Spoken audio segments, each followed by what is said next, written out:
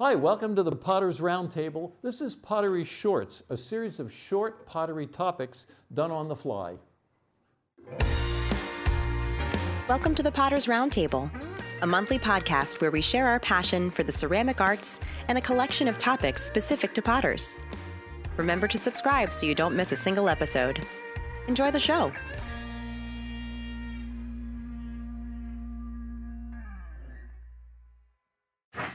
Hi, I'm Phil Bernberg. Today's topic is tiny details in glazes, a close-up view of a glaze.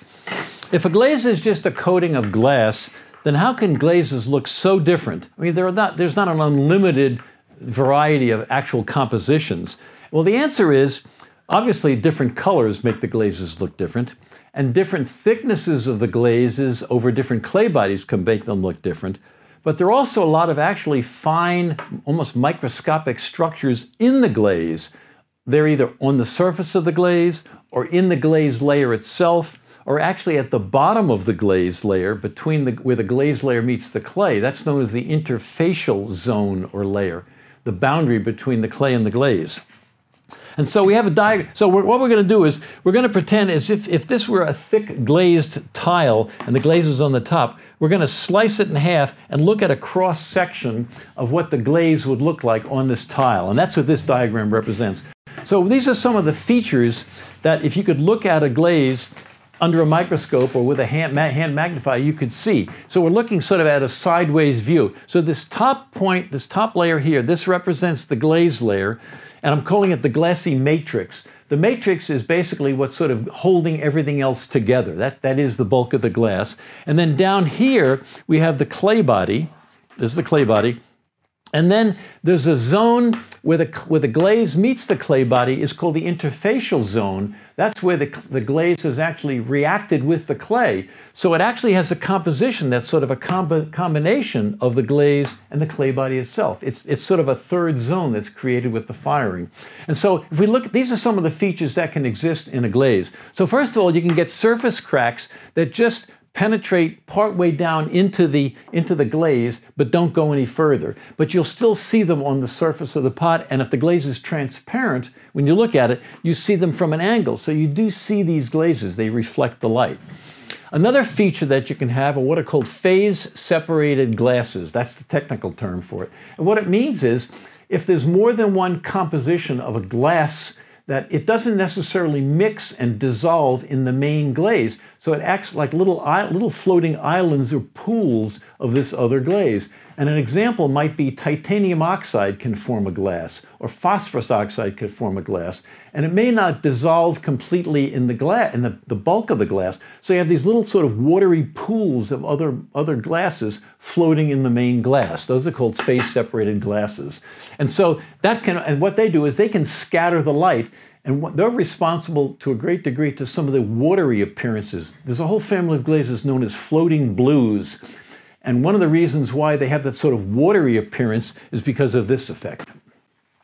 Another thing you can have is you can have crystals of opacifier floating in the glaze. The reason why an opacifier works is because the little crystals of the particles don't dissolve in the glaze. So they're sitting in the glaze, reflecting and scattering the light, and the more you have floating around in the glaze, the more opaque they make the glaze. So they're floating around in the glaze.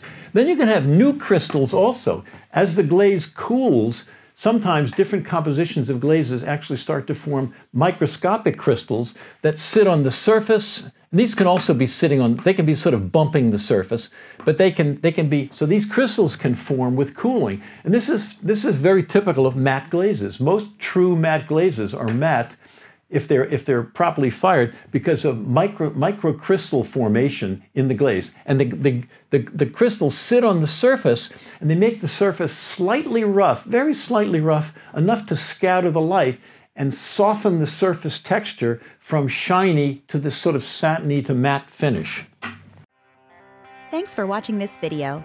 Please like, subscribe, and share it with your friends. And consider becoming a patron of our channel. Visit www.patreon.com and search for the Potter's Roundtable. Any amount you give will support the creation of a digital library of educational videos and podcasts to support artists, potters, and educators now and into the future. If you would like more information about our membership studio, classes, events, and multimedia productions at Washington Street Studios, visit our website at www.hfclay.com. Another thing you can have in the glaze, depending on whether it's fired properly or improperly, is undissolved ingredients. Some of the materials that you put in the glaze to start may not have completely dissolved in the glass. Ideally, when you fire a glaze, you want all of the ingredients, every single last particle, to completely dissolve in the glass so that you end up with just this clear liquid glass at high temperature. But that may not happen, especially if the material, let's say, has some larger particles in it and you didn't allow enough time for them to dissolve. Or you fired, this is one reason, for instance, why you don't necessarily want to rush a glaze firing, because you want to allow time for all the ingredients to dissolve. So you could have a variety of different kinds of particles floating around in the glaze and also sitting on the surface that little chunks that didn't completely dissolve in the glaze. Then you can also have a colorant in suspension. One of the two kinds of colorants that you can have in glazes is a suspension colorant, which means little colored particles that just float around in the glaze, and if you have enough of them in the glaze, that's the color that you see. So you can also have those particles sitting on the surface and just floating around in the glaze.